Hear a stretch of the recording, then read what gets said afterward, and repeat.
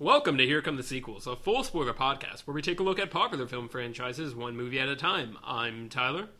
And I'm a View.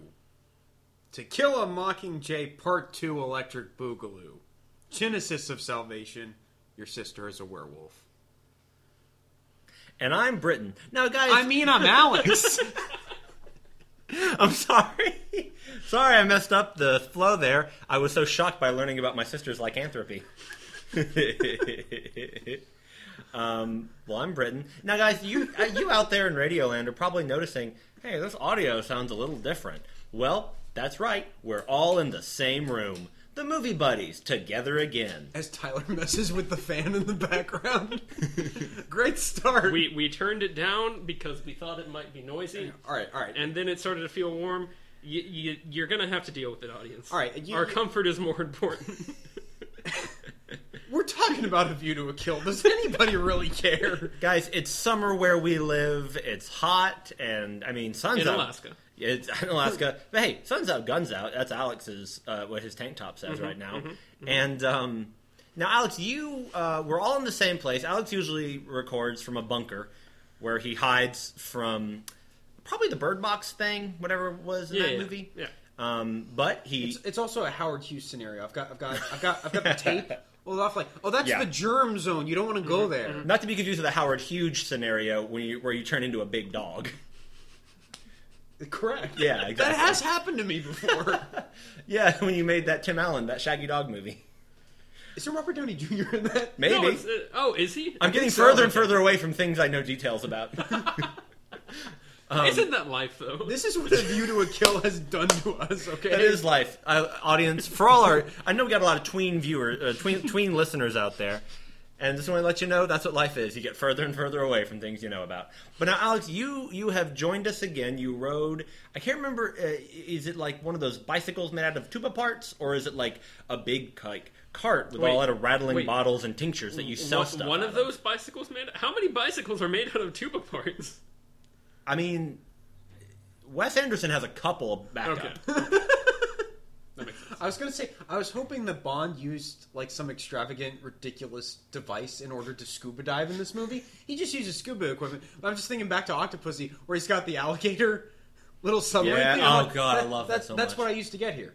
Yeah, okay. Use the alligator submarine on the freeway. You're just like running. Ooh. It's okay. It's got little like tricycle wheels. That's how it gets across the street. That's adorable. Thank you. So what movie are we talking about today, guys? We're talking about the Tony-winning View from the Bridge, I believe. That's incorrect. We're talking about the Merchant Ivory film, Room of the View. That's incorrect. Are we? We're talking about that Kevin Costner fave, 3 Days to Kill. Yeah. Oh, okay, cool. I was really hoping you were going to say, we're just talking about Captain America the Winter Soldier, right? Yeah. No, but I'm sorry, what are we talking about today? We are talking about A View to a Kill. Which has one of the worst name drops of the title in cinematic Would you like history. to know my worst thing about this movie? I kind of want to have a delayed gratification type deal here. Come back to it. Or you could just say it. I don't really care. No, my worst thing about the movie is the name drop. Oh, yeah. Can you... Okay, so we can... Well, actually, give us the scores and we can dive into this. All right. So, A View to a Kill, directed by John Glenn, who has directed the last couple of Roger Moore Bond movies, and he will go on to direct both Timothy Dalton films, I believe. Yes, he's also an astronaut. They got him because of his work on Moonraker. Mm-hmm. That? Mm-hmm. Mm-hmm. That was a failed joke, and don't you dare laugh at it. From 1985, it has a 37% critic score on Rotten Tomatoes, and it doesn't have an audience score.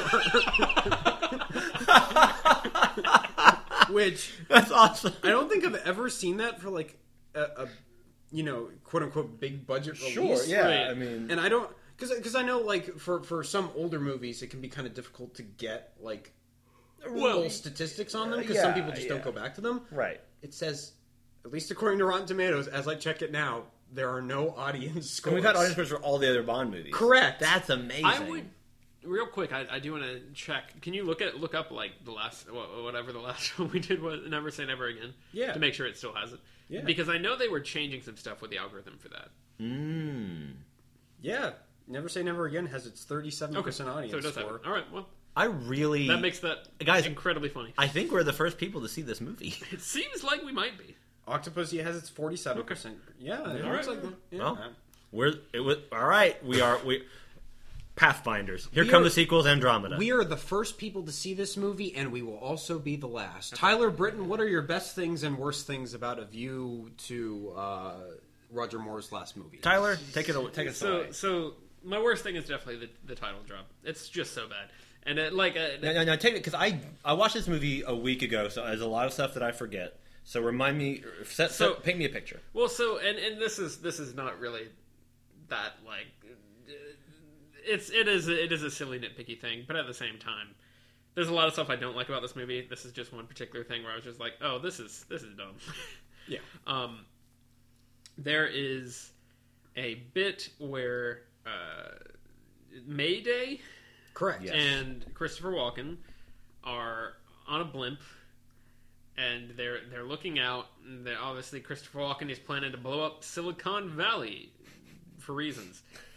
This might be one of the worst villain plots I've ever seen in a Bond so, movie. At least. So they're floating out. I think it's the Golden Gate Bridge. They see it. Mayday is like, "What a view!" And then Christopher Walken's like, "To a kill." And then don't they look at each other and start chuckling? Yes. Like what does that mean? Like it's like that's not how words work.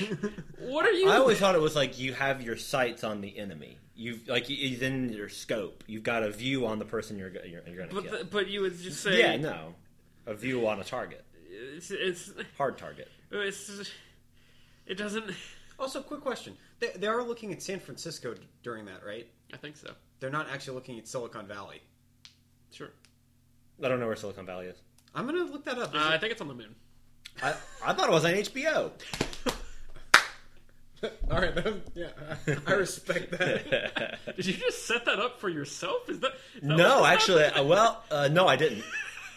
I've been wondering what my joke was going to be for the last few minutes, but I'm trying to look up where Silicon Valley is because it's in the general area, but it's not in San Francisco, in Cali. Yeah. But yeah, it was dumb and very emblematic of why this movie is fairly dumb and just sort of feels like it's trying to go through the motions. My best thing about this movie would probably be the first 20 or 30 minutes when I thought it had a plot. Okay. It's kind of there's some decent little action there. It starts off okay. There's a fun ski chase as Bond is apt to do. There's some fun stuff with Bond's trying to investigate why this horse is winning these races, and that's kind of fun. Yeah. I like that. I like the investigation there.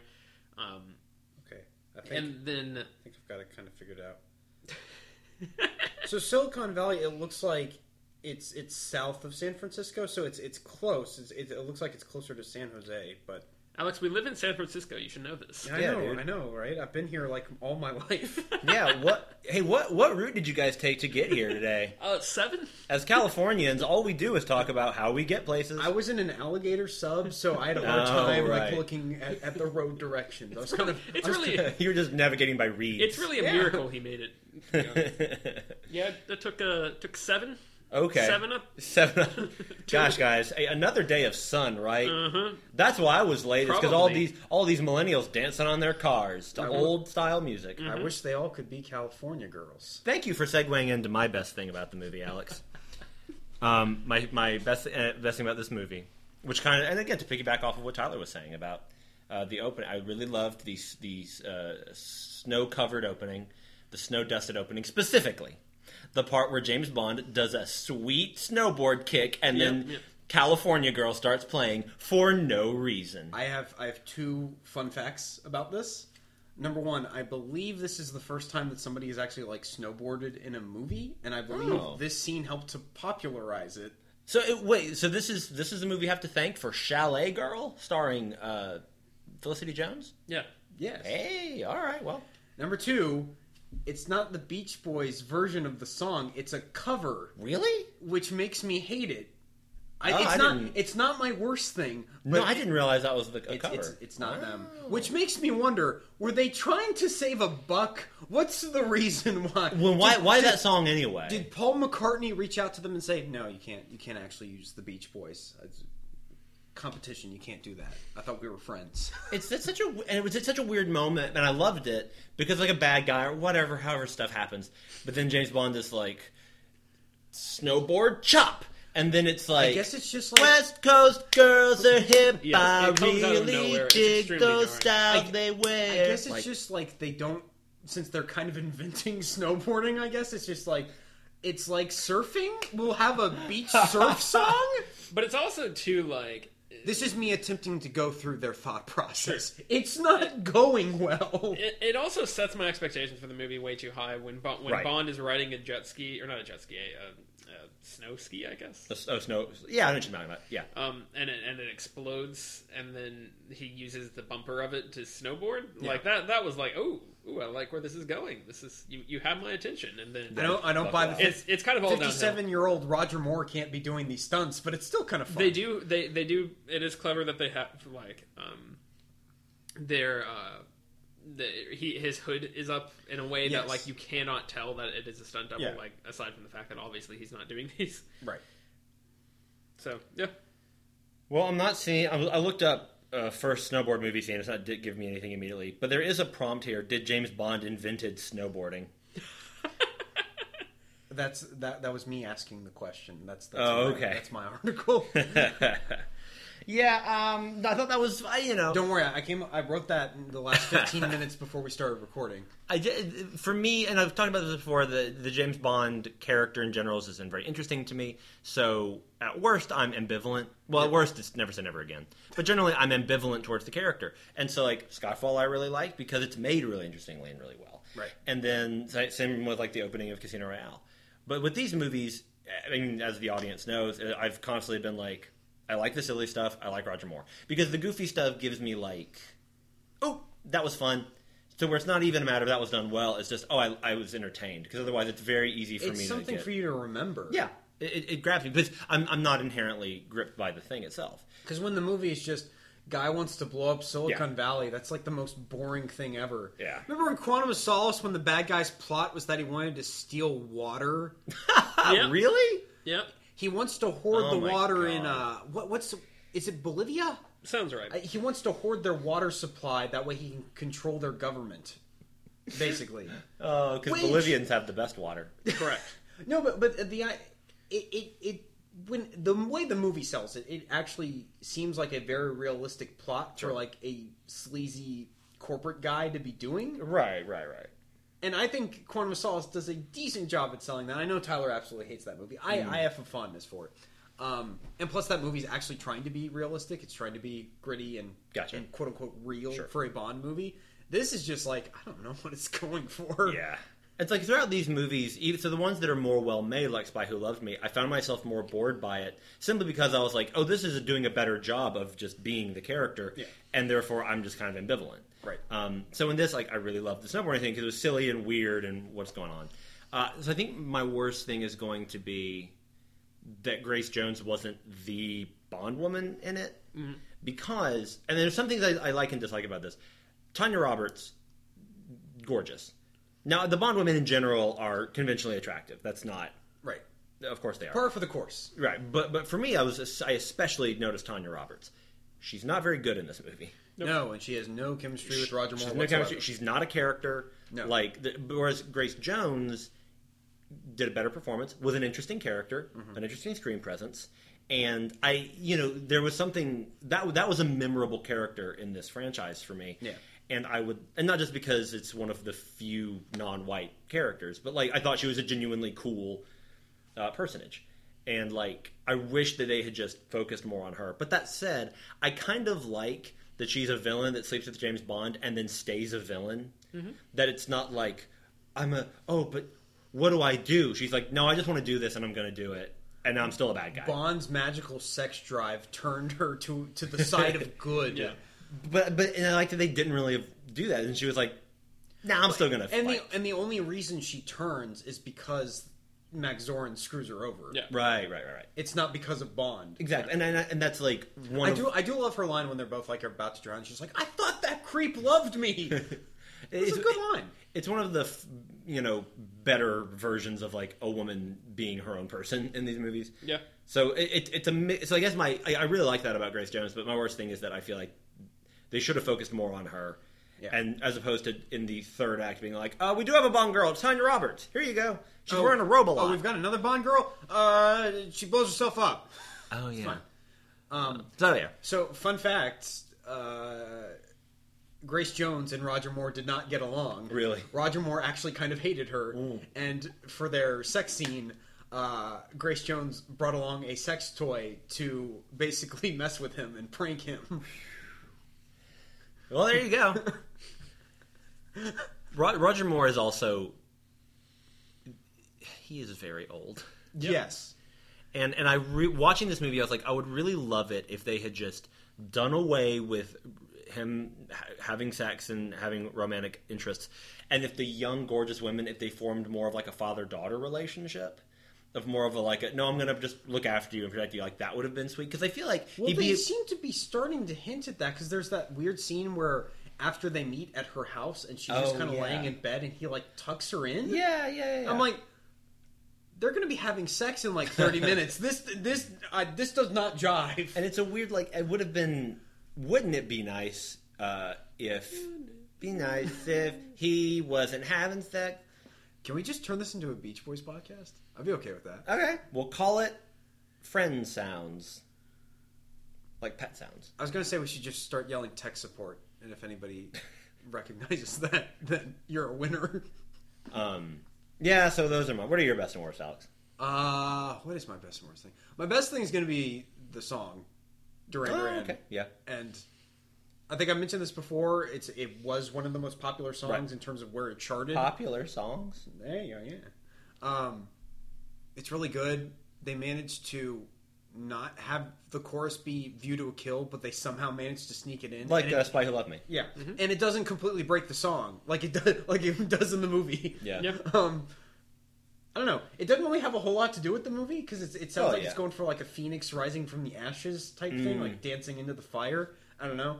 A lot of these Bond themes don't have anything to do with the movie, so whatever. Sure. So is this the first case, and maybe I'm just forgetting something, is this the first case where a really like major popular artist was like given a Bond song? McCartney, right? Oh, I guess that was before. I guess we have covered that. Okay. Yeah. Okay. But otherwise, I mean, yeah. But still, that's not like the Beatles. Right. That was popular. That's true. Where this is like Duran Duran. And this is a band. And this was purposely an attempt to try and attract a younger audience of like Yeah. Duran Duran, MTV, they're hot right now. Right. Let's get them. It is funny because every time I try to remember this song, I remember the line "View to a Kill," and then I just go into "Ordinary World." Like I can't remember the song. I'm just like "View to a Kill," and I remember the song. Oh damn it! Never mind. I can't remember "Ordinary World," but you know what I'm saying. Like that's the song I hear in my head. Right. It's a great song. And I think, because I really appreciate whenever... Ordinary world. Yeah. He's got it. Yeah. It's good. But whenever they manage to weave in the theme song into the score, I always give bonus points for that. And I feel like this song in particular, I don't know why this is... They use that, yeah. It's one of the best versions of like working as an orchestral piece as well. Sure. It's like there's that moment where they're escaping the mayor's like City Hall and Roger Moore's stunt double has Tanya Roberts on his back, and he's climbing down, and they've got the really dramatic View to a Kill which orchestral also music is playing. not earned in the slightest. No, it's not earned, but it's a really cool moment, and it would work in a much better movie. Yeah. Didn't James Barry co-write the song with Duran Duran? John Barry? John Barry. Yeah. What did I say? James Barry. Oh, okay. The name's Barry. James Barry. Also, Bond uses the alias James Stock, and I'm just... Yeah. Yep, it's good. Anyways. I like it. Oh, I just got it. Yeah. Oh, it's a thinker, this movie. you gotta like, there's layers, man. Peel it back. What is it? He's supposed to be like a reporter for the London Financial Times. Yeah. His last name is Stock. Yeah. Okay. Yeah. And then. Yeah. Okay. That's cute. Good job, movie. I'm just imagining like when that police officer walks up to him and he's like, "Who are you? Like, we've got your gun. What's going on?" Right. And Tanya Roberts is like, "No, his name is James Stock. He's a reporter for the London Financial Times." And then Bond just breaks down laughing. He's like, "You bought that? I said my last name was Stock." Yeah, it's pretty good. So did you do best and worst? No, I just did my best thing. My worst thing is just going to be how they underutilized Christopher Walken. Yeah, because I thought he was quite good in this. Because like compared to the only other Christopher Walken movie we've done on this podcast, Batman Returns, I feel like that movie somehow, despite it being the complete mess that it is, it utilizes his talents, and he gets some really good screen time, and he gets some scenery to chew on. This is just like. He's kind of boring. Yeah. He's supposed to be a psychopath. There's only 2 moments where I found him even remotely compelling. He's pretty freaky, though. No, I got three. Number 1 is when he's practicing fighting with Mayday. Oh, yeah. Which I thought was actually pretty fun, how she's, like, training him. Mm-hmm. And then they're kind of trying to play this cat and mouse game where they're trying to dominate each other.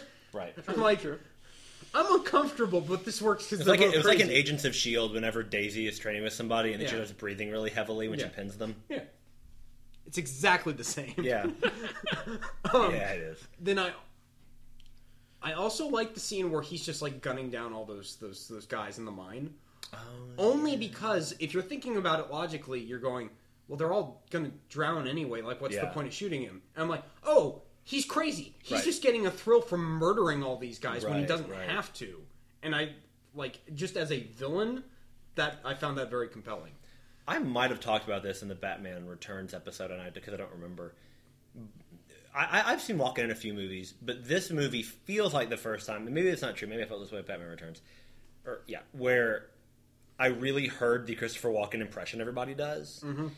Because, a lot of celebrities I didn't realize I hadn't seen in that many movies because their impressions are so all over pop culture. Like, I grew up in the 90s with, like, Tiny Toons and Animaniacs, where you constantly had characters based on celebrities. Like, and the thing about impressions is that they are always exaggerated, or generally exaggerated. Right. Unless you're like Ross Marquand and you're perfect.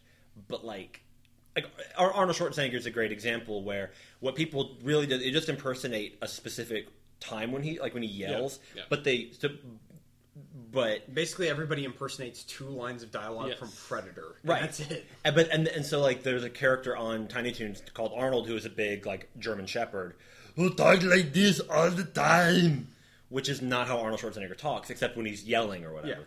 Yeah. But then you hear like Sean Connery, and I felt this during Never Say Never Again, and I was like, oh, he really talked like that. Like, people exaggerate it, but like at one point he was the meme. But there's not that much. And then watching this movie, Walken is doing the whole like, well, you see, we're gonna go to the store. It's crazy. Like his head's moving around. He's taking these huge pauses, and I was like, oh, this is where that impression came from. Yeah. This didn't come from people completely misunderstanding. That it was wild. Yeah. The other moment that I really liked from him, and it's so quick. It's when he's hanging on the edge of the bridge and he's about to fall to his death, and he just starts laughing. And then he just like loses his grip and falls. I'm like, what is going through his head at that moment? Like I find that fascinating. I don't remember. I experimented a few times during this movie with, can I devote one ear to a podcast and one ear to the movie? So there were a few points where I did. I don't remember how it worked.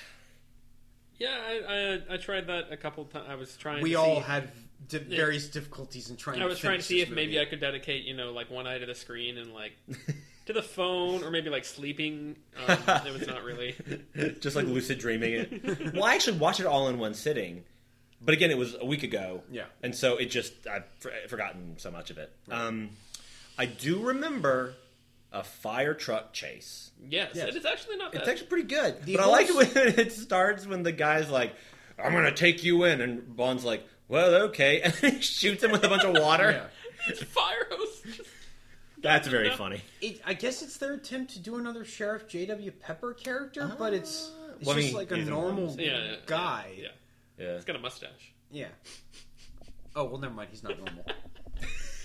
And it's a fun chase. We all have beards, so I guess Bond's you're right. Swinging around on the ladder of the fire truck. They're causing excessive property damage.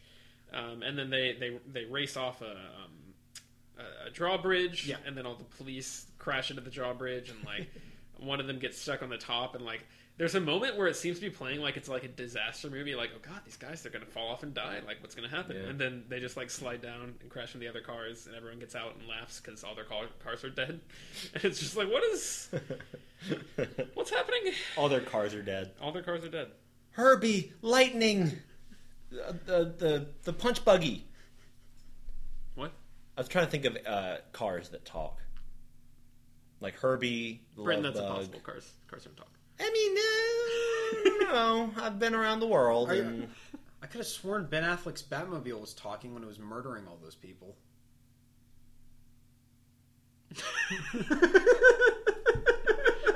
Knight Rider. Kit talks in Knight Rider. I don't want to talk about this movie. I'm proud Cool. of it. Let's talk about other things. I am proud of that entire moment. Yeah. So, Alex, how you doing? I actually had more thoughts on the movie. I think we're good. Well, you know. I think we got it covered. Okay.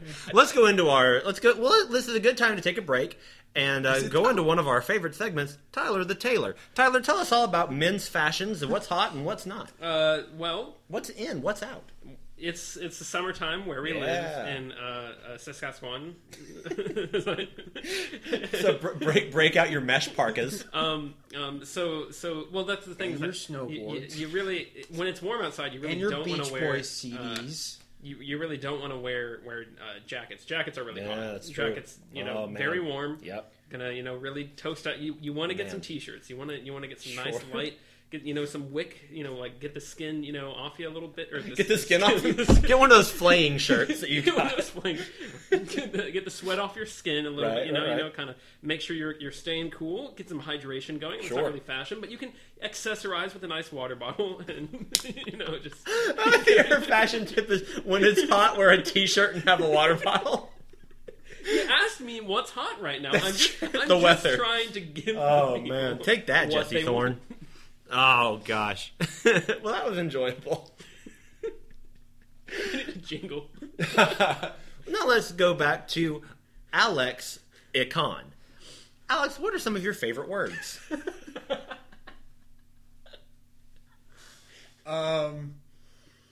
A, view. Oh, Two, A. That's not true. I hate all those words. Well, you have a hard time talking then, because several of those are articles Yep. that you need to get through the day. I think what we're trying to get at here is just I hate things that are very important to everyday life. Well, you clearly don't drive a car because you have your sub-trike, your Croc sub-trike. Can we get a copyright on that? You spurn water. I've been Because meaning to ask about this, and it felt like it'd be weird to bring it up before this point. What, you don't have a head, so I don't really know what that's all about. Yeah, you're kind of a Krang situation where you're just stuck into a guy's tummy. It's a little weird. One day I just woke up and then that was that. And he just said, "I'm going to be my own self." This is why I should never riff on things. One time, Idina Menzel told a story about meeting somebody very, very famous, and she was with her then husband Taye Diggs, and the person, I wish I could remember who it was like, "Oh yeah, Taye Diggs, you're from some show, you're a huge fan." And I turned to Idina Menzel. Idina Menzel said, "Hi, I'm Idina, and I'm my own self," which is great. It's great. I'm gonna start using that. I'll buy it. Yeah, I enjoy that.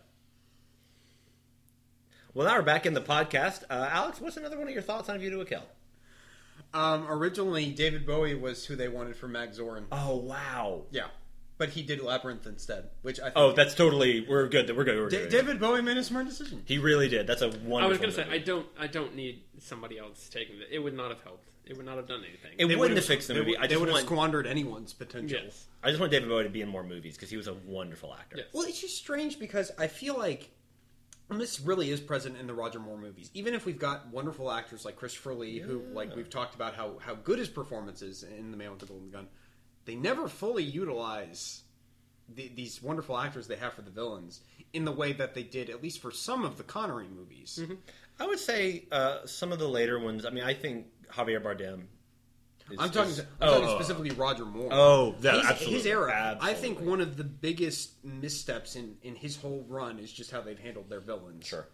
Because, even the ones that are memorable, you only remember them because of the actor. That's true. That's very You don't true. remember them because of anything their characters did in the movie. I think I was actually trying to run down the villains from this in my head the other day, and I forgot about... I literally just now remembered the one with the underwater city.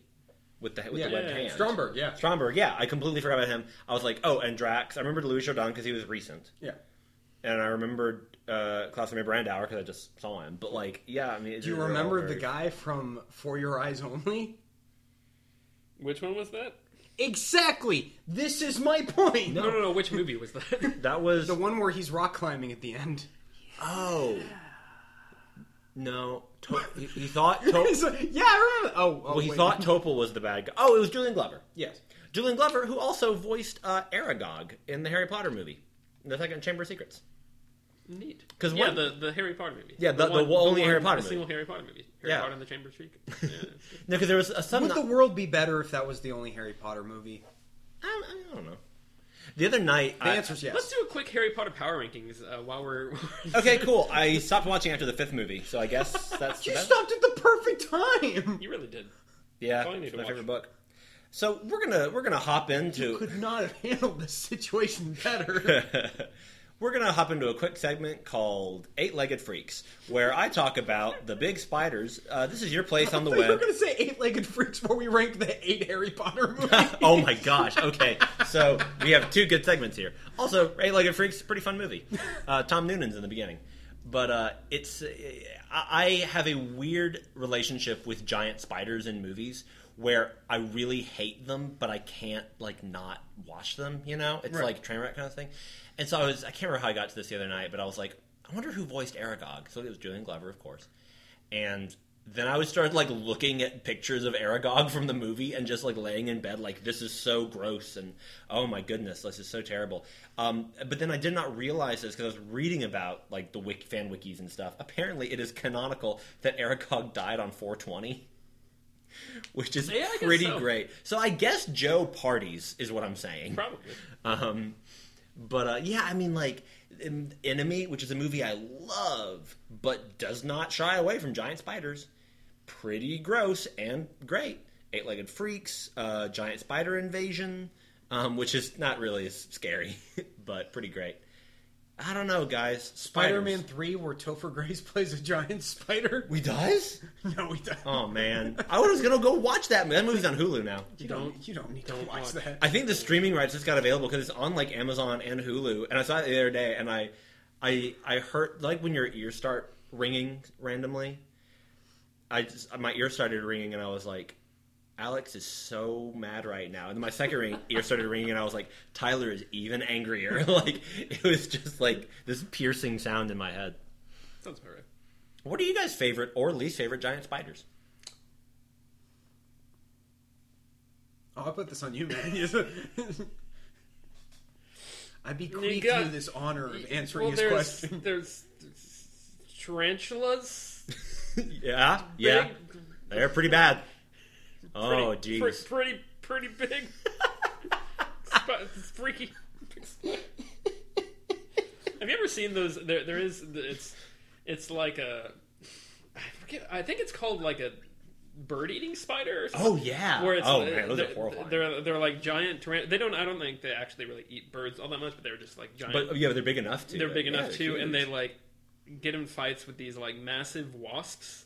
Yeah, and, I think in South America generally is where these guys are, and I forget what the wasps are called, or white Anglo-Saxon Protestants, I think. I think that's what you're talking about. We've just gone down a completely different direction. But no, these are giant hornets. Yeah, hornets that are massive and terrifying, as big as your hand, and they just oh my gosh, get in these massive. just violent battles. That would probably be terrifying to walk up. I think I skin crawl, but I have to watch it. Yeah. It's out there. There's videos. I like the trapdoor spiders, where it's like you see a gif of like a little like lizard walking around, and then zoop, it just jumps out and grabs it. They have those in Eight-Legged Freaks, which is pretty fun. Just like a bunch of rednecks getting grabbed out of off the ground. I think ostriches. I think they grab some ostriches too, or emus, whatever they have. What are we talking about? Eight-Legged Freaks, the parody movie starring David Arquette. Everyone's favorite Arquette. Alex, do you have any more thoughts on A View to a Kill? Yes. Okay, go for it. I'm spacing it out. I'm diversifying. How did we feel about the first hour of this movie being about horses? Look, because I was paying attention to the runtime. I was intrigued. An hour into the movie, we're still at the horse ranch. This was my best thing. I was interested in these horses. I forgot that was a they neat. were in the movie. It was like, because this seemed like a really cool like plot. Like, okay, so he's got this horse that he's like where I thought this was going, and this may have been what they were doing. I don't think they really expanded on it. It was like, okay, so they've got this horse, right, and they're giving it all these like steroids, but they're like doing it secretly, or like they're using like these fast release things. They're using microchips to be able to trigger natural steroids whenever they want. Yes. Okay. That's and so the it's idea. like, okay, so which it's probably not feasible, and it's probably actually very dumb in real life. Would almost certainly get caught. That's for a movie. It's that's related fine. to the plot. Well, the idea is like they wouldn't. There are no unnatural hormones or steroids in the horses. That's why they're not able to detect it. Okay, that's something. But my thought was, okay, so the idea here is that the plot of this movie is also not about horses. Right. But But my what I was thinking was like, I was like, okay, so you've got these horses, and they're training these guys, and they're like running really fast, or whatever, and that's how they're like, basically getting the price up on this horse that is supposedly from the same breed, and they're going to sell it for $300 million or whatever. Yeah. And it's actually just a horse. Like, it's not, there's nothing special about it. Right. So, like, that's how they're going to get profit. I'm like, well, that's kind of intriguing. Like, if that was, like, the plot, it sounds dumb and, like, small scale for a Bond movie, but that's something. Like, that's kind of an intriguing thing, is him trying to bring this down, and especially if they're using that money for example, trying to blow up a city or whatever. Yeah. But that just kind of drops somewhere. Well, then also, like, I was thinking, especially when we get into, there's like an ex-Nazi scientist who's doing experiments, and Christopher Walken is one of those experiments, and he's like this psychotic Nazi, like, final solution product. Yeah. And I was like, do they have like microchips in him, and it's like going to give him steroids, and like he's going to get strong, and he'll actually be like an opponent for Bond? I thought that was potentially where it was. I mean, I've seen the movie before. Sure. But just thinking about like, if I had never seen this before, where would I think this was going? Right. Yeah, I thought the fact that they stated that's how they were doing that with the horses, that was a setup for something. Yeah. It's not. It's literally just, we're using microchips. Did you know microchips are a thing now? Because 80s? Similarly, have you seen Stranger Things? I would like to think that they could have baned Christopher Walken, like in Batman and Robin. He just gets like a balloon arm. Yeah. Go on. Similarly, the beginning of the movie has an explanation of what an EMP is, which is a very, like, we've talked about this before on here, that movies, every time they talk about an EMP, every single movie feels like it has to explain what an EMP is. Sure. The Matrix, I would think, is the best example of this. But this might be the first time, because it feels like it's just sort of one of Bond's trivia things that he just like happens to usually throw out when he's talking to the MI6 boys. Oh yes, Francisco Scaramanga. He's got a third nipple, sir. Yeah, exactly. Everyone knows that. I just picked up Assassin's Quarterly and saw that on the latest article. He's looking quite dashing. But yeah, they talk about an EMP, and I'm like, okay, so that's what's going to happen, right? They're going to, because like they're all very shocked to hear about. They're like, oh, they could wipe out our systems. This would be massive. And then they're just like, no, we're starting an earthquake in San Francisco. You guys are fine. You remember the plot of Arrow season 1? We're doing that. Two things. One, I like to imagine that on Assassin's Quarterly, there's like one of the articles is like 6 things to please your henchman that he won't tell you. And then another bit is, I just like to imagine Roger Moore. What if, because you mentioned the trivia thing that there was that, what if he started doing that with completely irrelevant information? They're like, he already that's kind of what it feels like. Right, but like they're hiding and they're ducking from gunfire. It's like, did you know the largest fish in the world is the manta ray? And not even true. I don't know. It's just like I learned it from Spice World, so it's apocryphal. Him and Tanya Roberts are just laying there in the little cart, and she's like, "Oh, I'm on top of these explosives. It's uncomfortable." And he looks like, "Did you know those were made in Bangladesh?" So chess was actually originally a game started in ancient India. Now, did you guys? I sent you guys a video from Spice World. Did you guys watch it? I don't think we did. You were on vacation, so I don't blame you. But it is. He does blame you, Alex. I mean, I do blame you. That's okay. But in Spice World, there is a running gag where the head of their record label is Roger Moore. I mean, he plays a character called the Chief, and he's always walking around being very mysterious in his Bond lair-esque room, and he's got a giant white rabbit that he's always petting. And at the end of the movie, when they a white rabbit. Yeah, it's really funny. And at the end of the movie, when they're doing Spice Up Your Life, and they show all the characters throughout the movie dancing along in their different locations, you do see Roger Moore just grooving to Spice Up Your Life.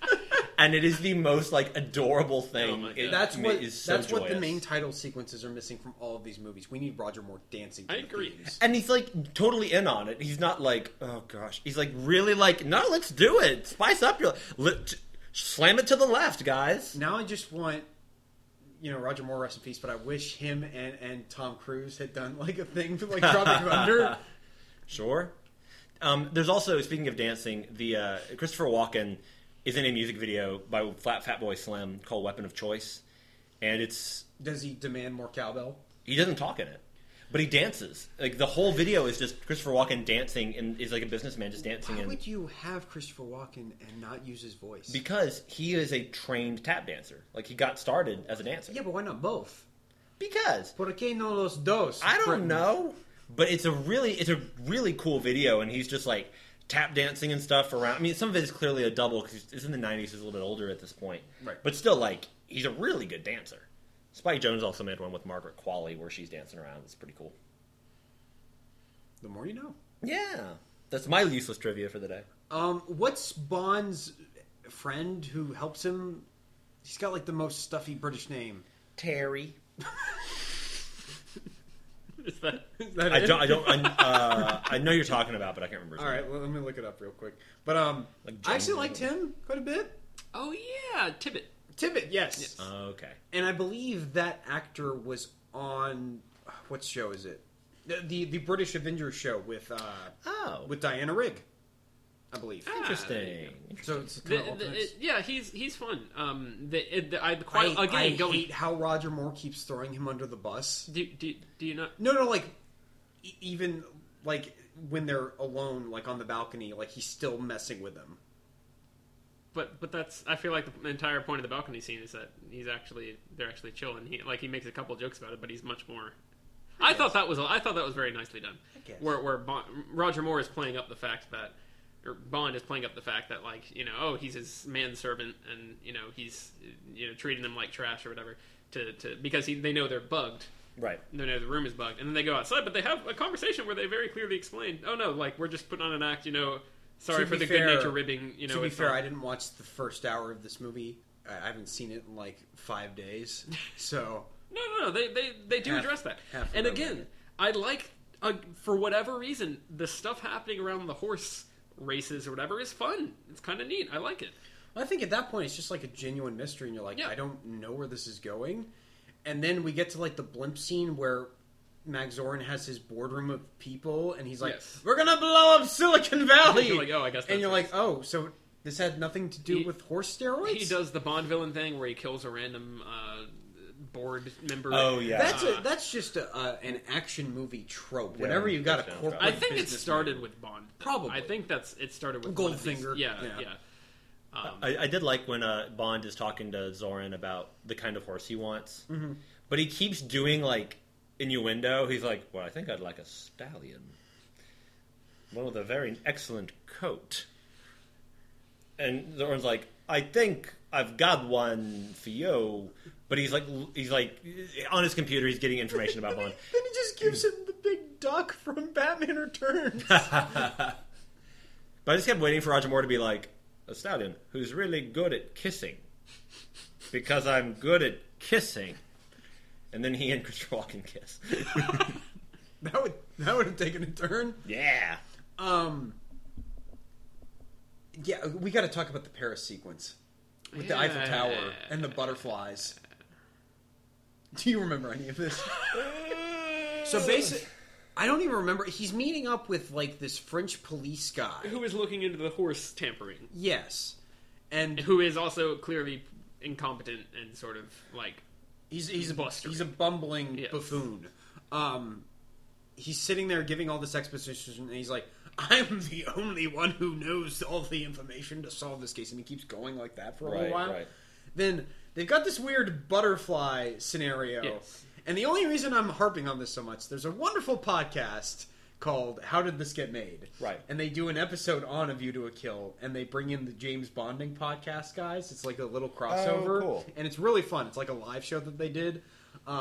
And the female lead on How Did This Get Made, she harps on the scene for like a good 30 minutes of this podcast, where she's just like, this doesn't make any sense. Are the butterflies all on wires? Why are people excited by this? It doesn't make any sense. Because like, the ladies, it's like she's supposed to be like controlling all these butterflies, but then you see like there's just guys in like black uniforms off to the side. Oh, I remember this now. I remember this now. Yes, and then great. Mayday just walks in and she's got like a butterfly at the end of the fish hook. Yeah. That was great, but it's got like a spike in it or something, and she manages to just swing it into the guy's cheek. Yeah, it's nuts. I do remember listening, and I loved it. It was great because I do love. They're all like, oh, "What a magical romp!" And then you see a guy like a Mum and Sean's guy in the back, just like, and I'm just like, and we only see like the one guy from what I remember. There's like 20 butterflies. I don't know what's happening. I think the idea is there's just a lot of guys around the room who are doing the butterfly. I didn't see them, but how would I know? The context clues. I don't think Alex also tends to, if he walks into a room and there's only one guy there, he's like, I guess it's the apocalypse and we're the only people left. Yep, that's true. If I'm not looking at them, they don't exist. We always have to reacclimate you after the podcast. I have zero object permanence, is what I'm trying to say. Right. I do like the idea of every podcast, Alex is always like, I can't believe this was the last movie ever made. And then I have to take him outside and go, look, Alex, there's people walking their dogs. It's all still here. It's all still around. Even like when I go to the movie theater and I walk out, I'm like, wow. That was a terrible movie for the last movie ever made. And I just walk by all these posters and I don't even look at them. You have reverse yesterday syndrome. There you go. You forget everything but one thing. This I can't believe there's only one kind of cake. This is what happens when I'm the only person that remembers Quantum of Solace. Right. Then this is the evolution of that. Yeah, this is the sequel.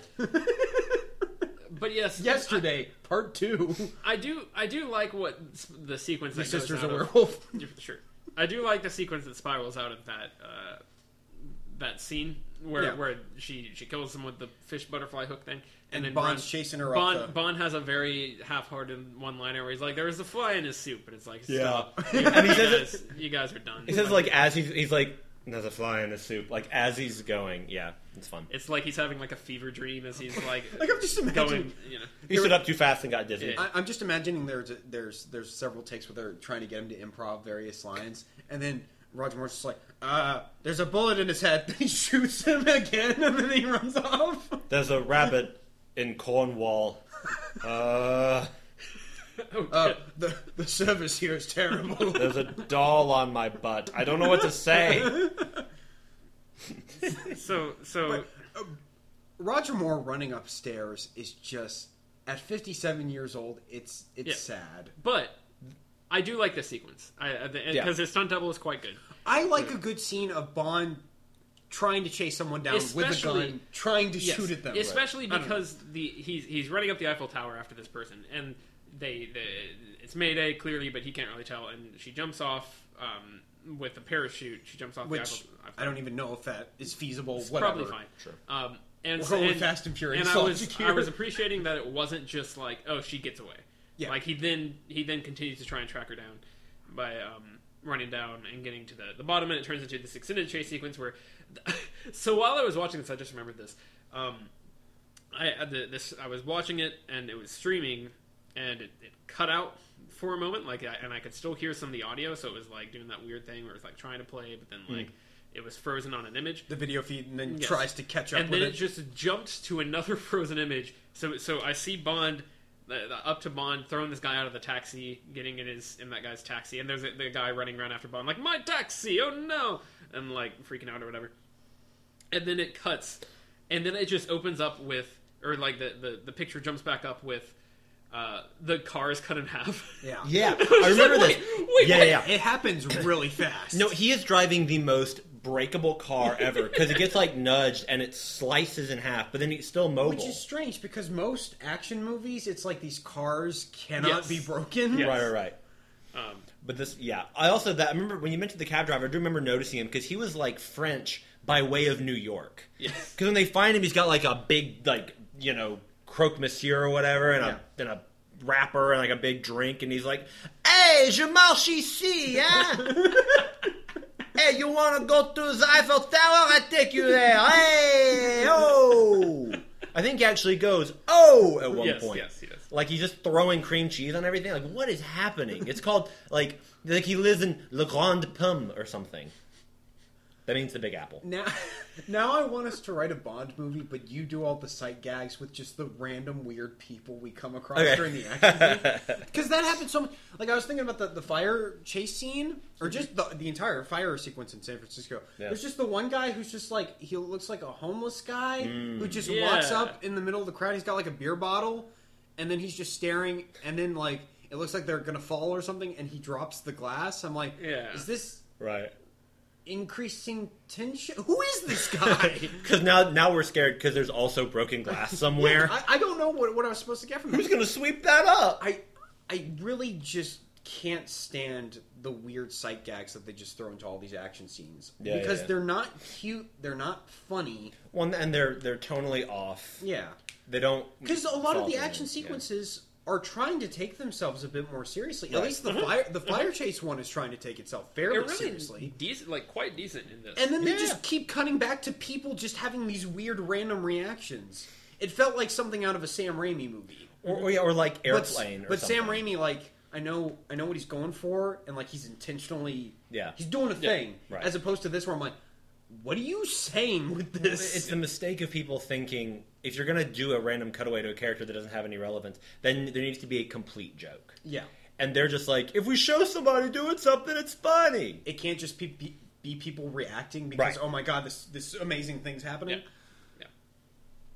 Yeah. That happened throughout the movie. And really, that's another thing that's just kind of throughout Roger Moore's tenure as Bond, because they just need all these sight gags. And yeah, it's frustrating. Yeah. And this movie's over 2 hours. This movie does not need to be over 2 hours. This movie could be trimmed down to 90 minutes. And I blame most of that on the first hour is all the horse stuff. Sure. They don't get away from that until like the 59-minute mark. I'm trying to think power rankings of Bond women where I would place Stacey Sutton. She's definitely on the lower end. Yeah. There are, like, several women in this movie who seem interchangeable and whom I'm unable to remember who is who. According to IMDb... We need to talk about the Russian subplot, by the way. Yeah. We'll get to that. God. What is this movie? Anya was supposed to be the Russian agent that he sleeps with in this, who then leaves with Gogol, and they drive away. But Barbara Bach refused. I wonder why she didn't want to come back. She was doing the Caveman 2. Yeah, Caveman money. That's my favorite movie. Hey, Lonnie! I love the googly-eyed dinosaur. Sour. Correct. Dino DNA. Just do the whole video from Jurassic Park. But go on. Yeah. What was I talking about? We're talking about... Before I got to the Russian subplot. Because there's something else. Power rankings. Of the Bond women, Because her whole thing is just... Her in on the plot is Zoran's trying to buy her out, and she's refusing. That's it. Right. Like... There's nothing more to it. Yeah. Do you want to do power rankings? Not really. Okay. Well, never mind. Well, because it would just be like... I like Anya, I guess. I meant power rankings of the movies and stuff in general. Oh, no. We'll get there once we finish with Brosnan. Gotcha. Then we'll do that'll take like an hour. Oh, you don't want to do it by Bond by Bond? Not particularly. I don't know. I was going to say we could, because just grade them out. Yeah. I mean, we can just look at our grades after this. I don't have the score sheet on me. Why not? Because I was traveling by a crocodile submarine. There's not enough room for the score sheet on there. The score sheet is 300 pounds. I understand. That's true. It's a sacred tome that It's have to always just drop onto the table. Yeah, have to get a new table every time when he opens it up. 1% of the weight is the paper, 99% of it is the ink. That's true. Wow. It's very detailed lettering. I got a very deep set typeface. Yeah. I keep thinking I was missing something, but I was going somewhere else before the Russian subplot. Sounds to me like it's time for a word from our sponsor. You're right. Refrigerators. Refrigerators. Thank you. Have you ever gotten you have leftovers and all the time. You want to Tyler, make sure I ate only some of my lasagna. Well, you know what you can do if you get a fridge, you can put lasagna in the fridge. You got to plug it in. Oh, I have to plug the lasagna in. You have to plug the lasagna in. Okay. But once you do that, it'll be cold. Okay, so for like a while. So a refrigerator is a box full of outlets. Yes. Okay. And you stick lasagna. Like one of those old-timey phone operator boards. Correct. Okay. And then But no, a refrigerator is a big, cold box. And it'll keep things cold. Okay. Which means it keeps things cold, so you don't get mold. Oh, I like that, actually. That's a really good tagline Big for a refrigerator should pay me for They should. No, I mean, they are. Like they're sponsoring. Yeah, I was going to say, this sounds like an amazing product. And I bet at a really affordable price. Where can I go to get these amazing cold boxes? Personally, I would recommend Ace Hardware. Okay. I think that's... Sure. I get mine in Sharper Image. Sharper Image, it's always good. Yeah. I get mine at KB Toys. But now, but if they're sponsoring us, I'm sure there's some kind of discount code or secret... like a code phrase or something you can say? Well, okay. Now, Alex, go in and talk to, demand to see the manager, and just show him a picture of the podcast on your phone. It doesn't matter what store. Security will throw you out, and that's where you get the real good fridges. You want to get thrown in the back, and that's where they keep the good stuff. The ones out by the dumpster. Yes. No, they just make them look bad so people don't try to take them. That's right, because they're reserved special for our fans. Absolutely, they are. Now, guys, I have an ad too. This is for Stamps.com. Okay. Stamps. Should I do one about a real thing? Are you saying fridges aren't real? Well, that's a good point. Yeah, well, then I won't. Stamps.com is a different one. I don't know if either of you have ever listened to Welcome to Night Vale. Oh, sure, I have. Yeah. That's always been my favorite. To break the ad character for a second here. That has always been my favorite fake ads where they do they'll do like Arby's or like Burger King, but it's like the narrator will go on a monologue for like 30 seconds about like existential, existential like doom, and then they're like, eat Arby's. Your mother, you remember her well. The way the floorboards creaked in her basement. As you take, the cherry ice cream dripping down your chin. It's finger looking good. Yeah, but all built. That's a great show. I was like, I honestly listen to Night Vale to get new music because the weather segment is there's some really good stuff on there. So I found Anais Mitchell, one of my favorite songwriters. So today's episode is brought to you by Welcome to Night Vale and refrigerators. Go to any store, show them the podcast, and they'll say. Here comes the freeze quote. That wasn't good. Worse. Yeah. So, and by the way, if you ever write in, audience, if you ever want to write in with a question or something, this is the segment where we'll read your question, or your letter, or your comment, or whatever. And maybe, hey, if we get enough people interacting with us, maybe we can do a contest or something where if you enter into a drawing, you can choose a franchise for us to do. But genuinely, we would love to hear from you guys. Yeah. Please write in. And back to your regularly sponsored programming. Alex, what do you got for us? I don't know. You're the only one still trying to take this ship into port. Correct. Me and Tyler are just swimming. So there's a bit where Bond is trying to look in on the secret meeting going on. I guess it's just more planning with Zorin. And there's just a couple people wearing scuba gear trying to take pictures and stuff. And turns out one of them is an old Russian agent Flame of Bond's. and they end up having like a bubble bath together. Yep. And I remember this. And then Bond sneaks out the recording that she was able to get of Zoran's conversation, and that somehow leads to the next plot point. But like I said, this girl was originally supposed to be Barbara Bach's character, which I think would have been very fun, especially if it was Roger Moore's last movie. Yes. But then she ends up escaping. She runs like out into the street and she gets into a car, and Gogol, the KGB guy that we've been following since The Spy Who Loved Me, is driving the car. And it's just like, you're like the head of the KGB. Why are you driving the getaway car? and I'm just thinking, like, what if after Bond's like screwed up so many of his missions, he's just like been downgraded, he's been demoted in the KGB offices. They're going, all right, we cannot stand this anymore. We are sending you to our office in San Francisco. Yeah, the KGB branch. Yeah, we have a San Francisco campus. Your credits transfer. It's only 50,000 a semester. It's full or no GMO kopecks or whatever they have, rubles, whatever they have over there. Yeah. Yeah, that's all I got. It was strange. It's just like, we need Gogol in there. Get Gogol in there. There's an entire finale that we haven't really addressed where they're running around underground as there's water everywhere and stuff blowing up. See, it's weird because there's kind of two finales and neither of them feel like a genuine finale. Sure. There's really like three.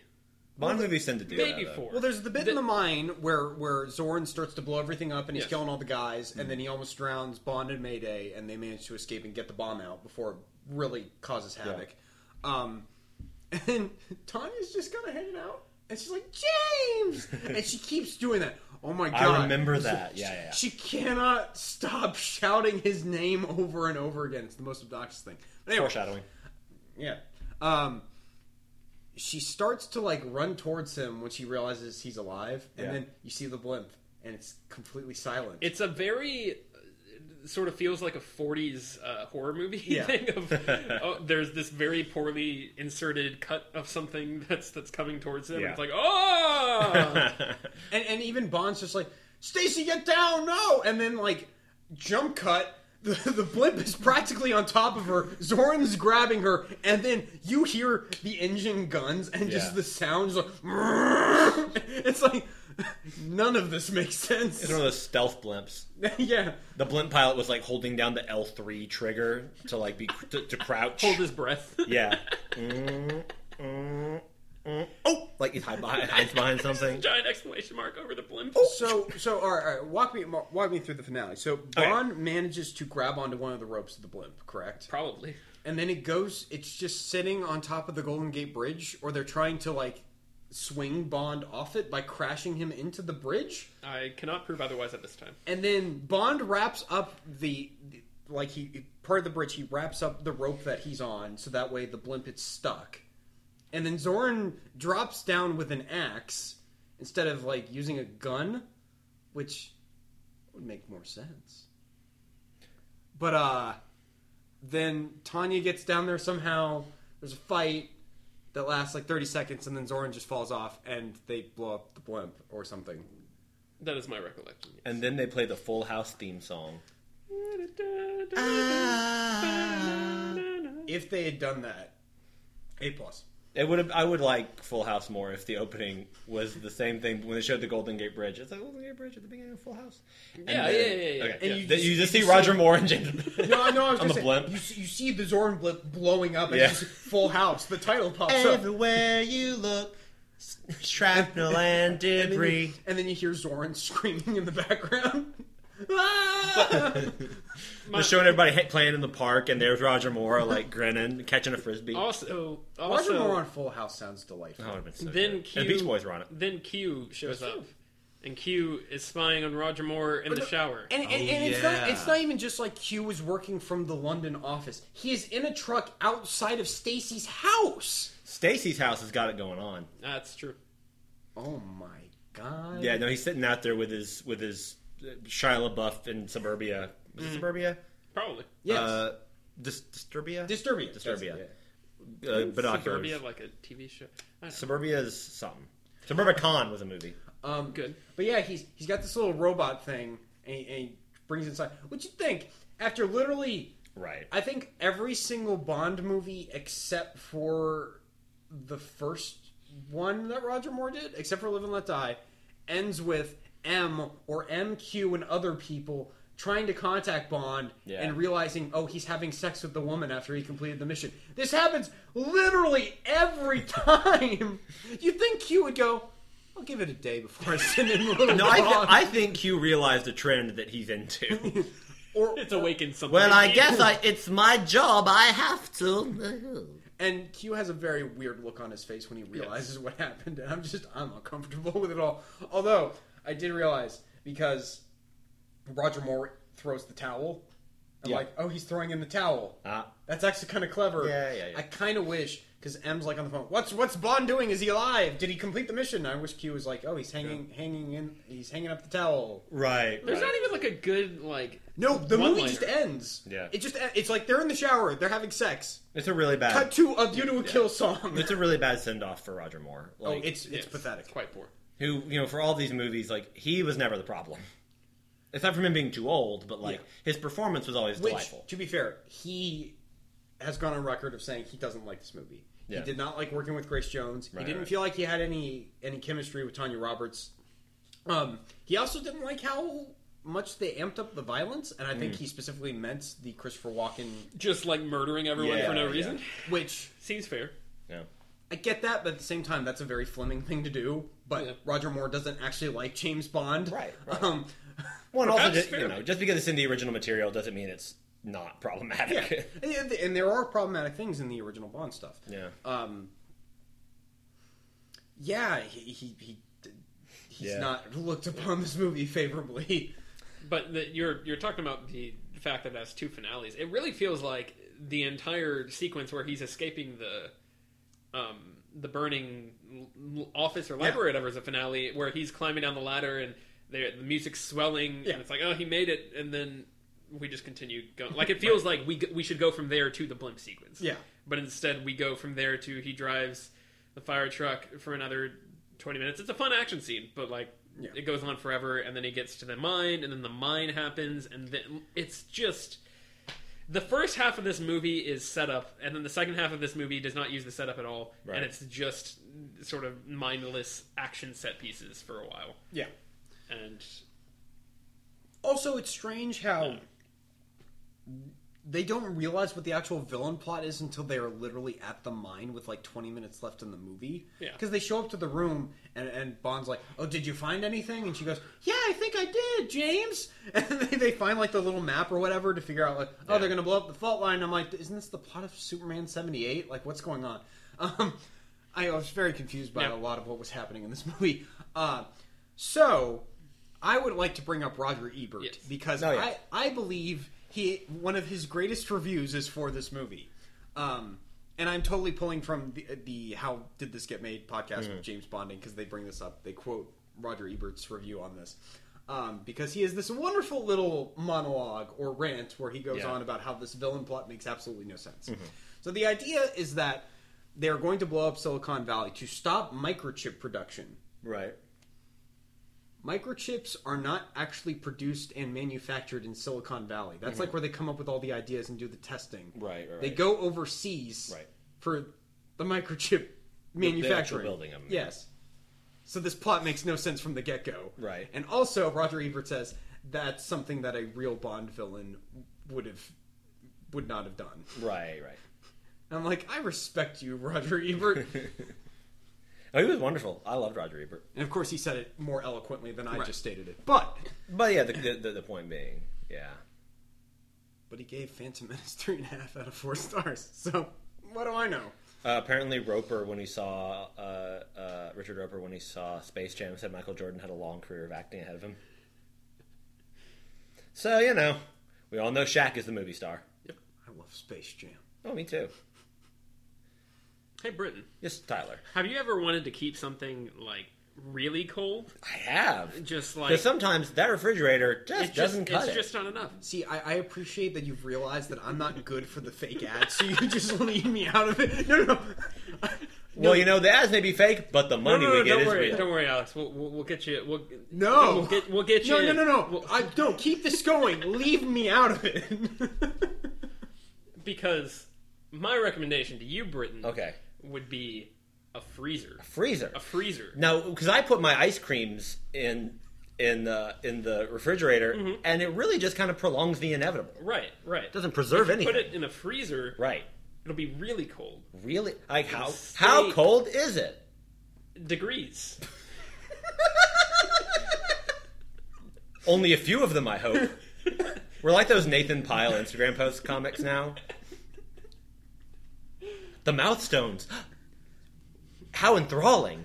Or what have you. I love those. He's great. Follow Nathan. Now, Alex. Oh, no. Here's a question for you. Yeah. Have you ever wanted to keep something really warm? Ooh. It happens on occasion. Yeah. And not a lady. We all know you know how to do that. Oh, my God. Like an object, which is not a woman. keep a woman warm? As in, like, not... Oh, I think the listeners know what I mean. I'm sorry, I'm interrupting. Tyler, continue your question about Well, this. Alex. Alex, have you ever wanted to keep something really warm? Can I grab a towel and just throw it at Britton? What's Alex doing? Has he finished the podcast? He's throwing in the towel. I get it. I thought you were trying to create a reality where we were like recording at a pool. Well, Alex, do I have the invention for you? It's called fire. Yes, fire. This very hot air. What's that? It's degrees. But many more of them than the freezer. At least 7. Well, you're not wrong. Well, you might be. Depending on Celsius or whatever, I think. You can find us online at HereComeTheSequels.blogspot.com. Find us on Twitter at HCD We haven't even done our grade. Find us on iTunes, Here Come the Sequels. We just search it. And we're somewhere else too, probably. Oh. We can't even... We'll real quick wrap up. Where can I get this fire from, Tyler? In your heart, Alex. That was good. You have to believe. Heart's on fire. One desire. Yeah. Rage is deep within. Well, Tyler, you recommended me a freezer, so now I'm going to recommend a movie. Oh, that makes sense. I see the connective tissue. Yeah. So this is a movie. I'm not gonna go too into detail about this. We've talked about one day doing an episode where we talk about like our 10 favorite movies or something, and there's a very good chance that this movie is going to be in that episode for me. So I'm just gonna tease my discussion of it a little bit, and that is the 2005 adaptation of Pride and Prejudice, directed by Joe Wright, starring Keira Knightley, Matthew McFadden, Rosamund Pike. I loved this movie when I was a teenager, and I rewatched it over the last couple of nights, and it still works on me in the old ways, but also in several brand new ways. There's just sunlight poured all over this movie. It's gorgeous to look at. The music is amazing. It's obviously very smart and very, very funny. All the performances are fantastic. My one quibble would be Carey Mulligan in this movie as one of the younger sisters. Seems like she's going to have a fit of hysterics in every scene. She's like one of the giggly sisters, but she's giggling so hard, it literally feels like she's going to explode. And that's a little much for me. And that's your worst thing about the movie, right? It really is. Like, everything else about the movie I like. All right. Jenna Malone's very good. Tallulah Riley from Westworld is in this movie. She's extremely funny. Donald Sutherland is wonderful. Brenda Blethyn, Penelope Wilton. I mean, there's a lot of really tremendous performers. It's really romantic and beautiful. And I mean, those are the bare bones of it. If we do that episode, I will go into a little more detail about what makes this movie so special to me. But in the meantime, find out what makes it so special to you, and check out Joe Wright's 2005 Pride and Prejudice, featuring additional dialogue by an uncredited Emma Thompson. Back to you, Alex. See, it's interesting because I'm excited for us to get to the end of the Bond movies because the last one... Me too. Obvious reasons. No. Whatever. I'm quite funny joke. I'm looking forward to the 90s stuff. We got Robert Coltrane. But Rosamund Pike is in the last one. That's right. So I'm going to be very interested for you guys to experience Rosamund Pike pre her becoming famous. Sure. She has an interesting filmography. She was in Wrath of the Titans. Yes. Mm-hmm. Yeah. if only there were 3 of There those. are. There's the original Clash of the Titans from 1982. Oh my god. That's Never true. mind. Which is the last movie that Ray Harryhausen did the visual effects for. It's a really fun movie. I was going to say we should do... Because I didn't even think about that. I was like, we should do Clash of the Titans, Wrath of the Titans, and then Immortals. Just... Yeah. What's another just generic Greek god movie that they just threw in there with an action spin on it? With our friend Henry Cavill. And Mickey Rourke before he disappeared again? Yeah. Before another family needed him. He had to go help them. He will always be with us, Alex. Mickey Rourke is always with you. Can we turn this into a secret Mickey Rourke fan club podcast? It's like that Richard Simmons, like, where did Richard Simmons go? We're like, where's Mickey Rourke? Do you want to jump into grades? I mean, I guess we already did the sign-off information, so... D. D. I'm sitting between D and D minus. It's like a D with like a smudge on it. Mm-hmm. Correct. D with an That's asterisk. Yeah, perhaps. D asterisk. I'll just say D. I didn't hate it. It's one of those situations where I found it more boring than anything else. Yeah. And I found the plot to just be so nonsensical. Sure. But not like funny nonsensical. Yeah. Like it wasn't like Moonraker where we get to the end and it's like, whoa, this just got nuts. Yeah. It's just they just want to blow up Silicon Valley, and Roger Ebert already explained to the kids at home why it doesn't make any sense. It'd also be interesting to do power rankings for, will it be Connery through Brosnan or more through Brosnan? What do you mean? You said you wanted to do power rankings at the end of Brosnan. Yes, because then, well, at least Tyler and myself will have done every single Bond movie. Oh, gotcha. Yeah. Yeah. Because we started with Daniel Craig's movies first. Oh, okay. Yeah, that'll be... We wanted to be rebels and do it out of order. You said that, and my first thought was just in the opening, the opening of Les Miserables. There's a man who screams, "How long, O Lord, until you let me die?" When you said Tyler and I will have reviewed every Bond movie, I've done no wrong. Sweet Jesus, hear my prayer. Look down, for Cubby doesn't care. Oh, no, Now bring me Agent 007. I have to say this. Okay. Originally, the plot of this movie was not we wanted go for the fault line to take out Silicon Valley. It was we want to redirect Halley's Comet so it will hit Silicon. I'm not joking. I would watch that. That was deemed too unbelievable. I told Alex this when he brought this to my attention. All I can really think of is the episode of Phineas and Ferb where Doofenshmirtz somehow creates a giant magnet ball that destroys its tower. Hey, can we look? Can we just a Phineas and Ferb podcast? Can we do one episode of Phineas and Ferb? That's a great show. It just one episode. Is there a Christmas episode we can do? Probably. Yeah. No, that's true. I think there is. True. Man. There's at least a few. All right, we can watch all of them. Hey, they had the Marvel Heroes on an They episode. did have the Marvel. All right, we'll do that. Whatever, it's fine. It's a very fun show. It is a very fun show. But now, Alex, I think you're not wanting to do this podcast. Oh my god. I used to be able to do the voice better. That was I've lost it. That was terrifying. I know. I used to be able to do it really well. That's the grimdark Doofenshmirtz impression. I saw my life flash before my eyes. I thought Sorry. the last movie I will have watched would be A View to a Kill. I didn't need that in my life. The last movie you'll have watched would have been Once Upon a Time in Hollywood. I watched the last half hour of A View to a Kill before we started, so technically. So, but good news, listeners at home and for us. Next franchise we're doing, Indiana Jones. I think you were going to say, next franchise we're doing, not James Bond. No, but we're doing Indiana, which is going to be fun. Yeah. Fun movies, lot to talk about. I think if we want to pull back the curtain a bit, yeah. I think the current plan would be Indiana Jones, Which we continue to explain at the end of every episode. That's accurate. But now it's like we are actually moving now to we're here, the yeah. franchise. Indiana Jones, Pitch Perfect, I believe, will be our follow-up. Oh, man. And then we will be catching up on all those delicious Marvel movies and assorted superhero movies that are maybe less delicious. There's one in particular I'm thinking of. I'm excited to see 4 of them.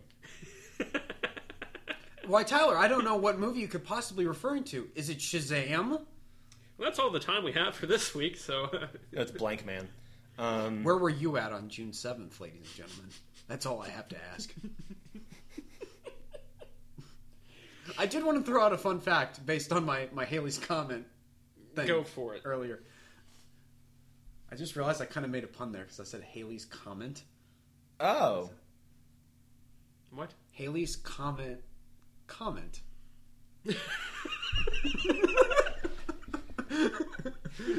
I hate everything. This is why I should not be in charge of the jokes.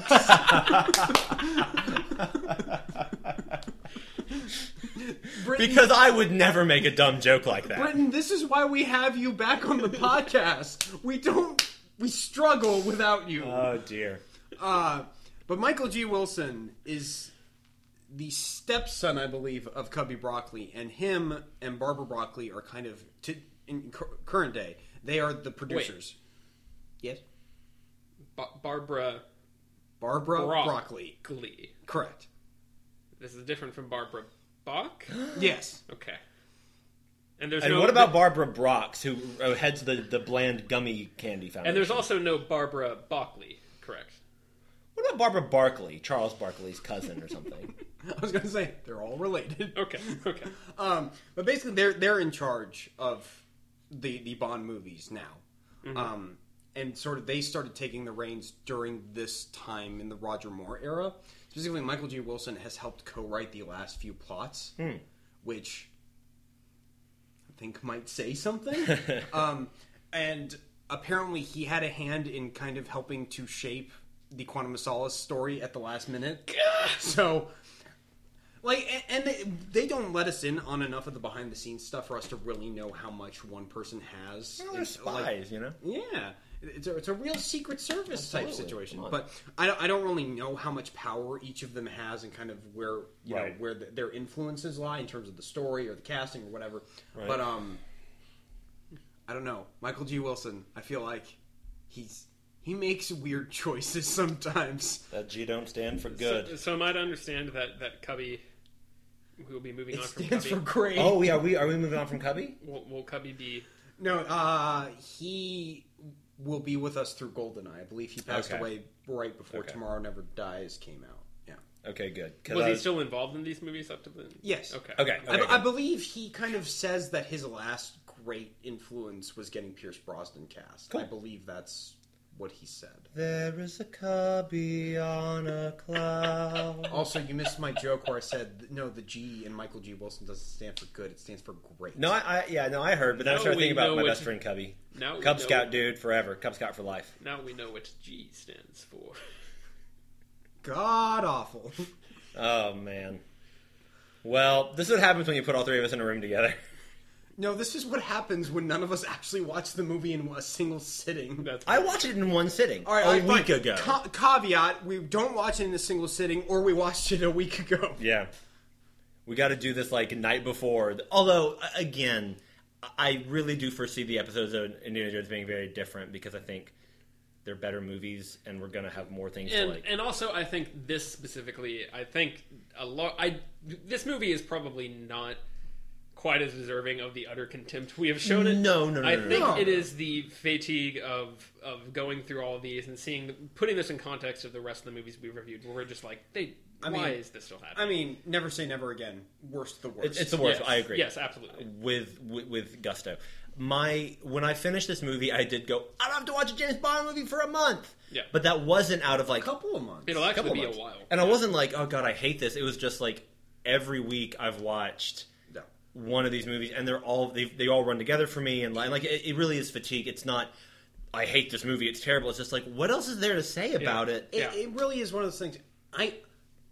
If you're not in it, I understand the fatigue. Because I'm not feeling fatigue. Right. Especially because I know what's around the corner. I know what I'm going to enjoy. Sure. And I recognize y'all don't have that at all. Right. I can kind of tell you like, oh, it gets better, but of course you guys are like, well...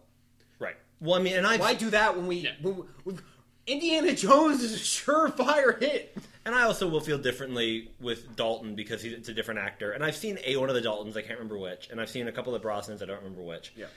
And the Brosnan movies will have more actors that I recognize. Like, I'm not. And also there are fewer. There's like 2 of Dalton and like 5 of Brosnan. 4 Brosnan. Yeah. So it's not like 7 or 8 movies that we're going to be going It's through. less movies, and there's a bit more variety. Right. So yeah, I mean, I'm glad we're taking the break, just shaking it up, getting into a different franchise. Because it's not even at this point about, like, I don't want to front load this so much with, like, Indiana Jones is going to be the best viewing experiences ever. They're great movies. I mean, I've only seen the first 2 a long time ago, but still, I have good feelings about them. It's just, it's going to be different. Yep. You know? And knowing that we're going into movies they're made by Spielberg. Yes. You know what I mean? It's like, and Alfred Molina in a bit part in the first one. You had mentioned that Alex and I had watched Once Upon a Time in Hollywood last night, which whole other bucket of worms that we're not going to get into. I mean, I think we both personally enjoyed it, but we won't. Good movie. Yeah, we won't deal with that. There's a lot to say. There's a lot else going on there. But just watching someone who is like such a good director, putting all else aside, just in terms of like making the movie, and then watching a John Glenn James Bond movie. Dear God, no, I feel much the same. I mean, I felt that way about watching Pride and Prejudice, but I feel that way about going into Raiders. It's like, this is Spielberg, who's a master, and he's going to be in his element, doing adventure blockbuster the height filmmaking. Of his career. Yeah, I will say John Glenn, not the best director. Sure. Yeah, he just does. He goes for average. Everything. Right. Yeah. Yeah. No, I don't know why they kept him on for so long, because he'll end up doing 6 movies. I mean, he was cute, you know. There's just a little eye candy around the office. Maybe he just did whatever Cubby said. Kept drinking the Cub-Aid. You're just. His name is Cubby. Like, there's infinite his name material. Is Cubby Broccoli. Like, there's so much. I should say, well, whatever. You're just getting him out, left, right, and center, man. All cylinders, my boys. All cylinders. I need it's Fight Club, but instead of the rallying cry being his name is Robert Paulson, his name is Cubby Broccoli. It's called Fight Cub. I don't know why I didn't go for that. It was there. It's just like Edward Norton trying to figure out. I was Cubby Broccoli the whole time. This is like when you're playing a card game and like or some sort of board game or something, and like there's something you could do that you miss, right? And then like on the next turn someone does it and you're like, oh. Gosh. Well, guys, see us here next week for Raiders of the Lost Ark. It's gonna be fun stuff. Is there a problem? Oh. No, I've been Britain. Look, spoiler alert, peek behind the curtain, we're going to watch the Mighty Morphin Power Rangers movie tonight, so like... See, because we got to prep on our Paul Freeman performances before we get to Raiders. Yeah, dude, come on. Yeah, we're very excited to go watch Power Rangers, so we're going to go find our autograph books. It will be better than A View to a Kill. Oh, yeah. Oh, yeah. And we probably will talk a little bit about that movie on the Raiders. Because why not? But anyway, thanks you guys for listening. Again, please feel free to write in. Leave us a rating. Leave us a review on iTunes. Tell us what you think. Tell us if we're wrong or right. Not that we can be either because it's all opinions. But talk to us. Ask us questions. Interact with us. But at the same time, we're always wrong. Yeah, you know. But at the same time, we're always right. Yeah, tell us, you know. You don't know what to do now, do you? Don't tell us who your favorite movie buddy is, because we all know it's Tyler. But like, you know, give us a shout. I don't like to pick favorites. I just assumed he's the one that everyone's going to go for. Joseph's not here. I'll pick Joseph. That's true. Joseph is pretty great. Yeah. Yeah. Thanks, you guys, for listening, and we will see you next time. I again have been Britain. Art is subjective. Nothing is real. Don't blow up Silicon Valley.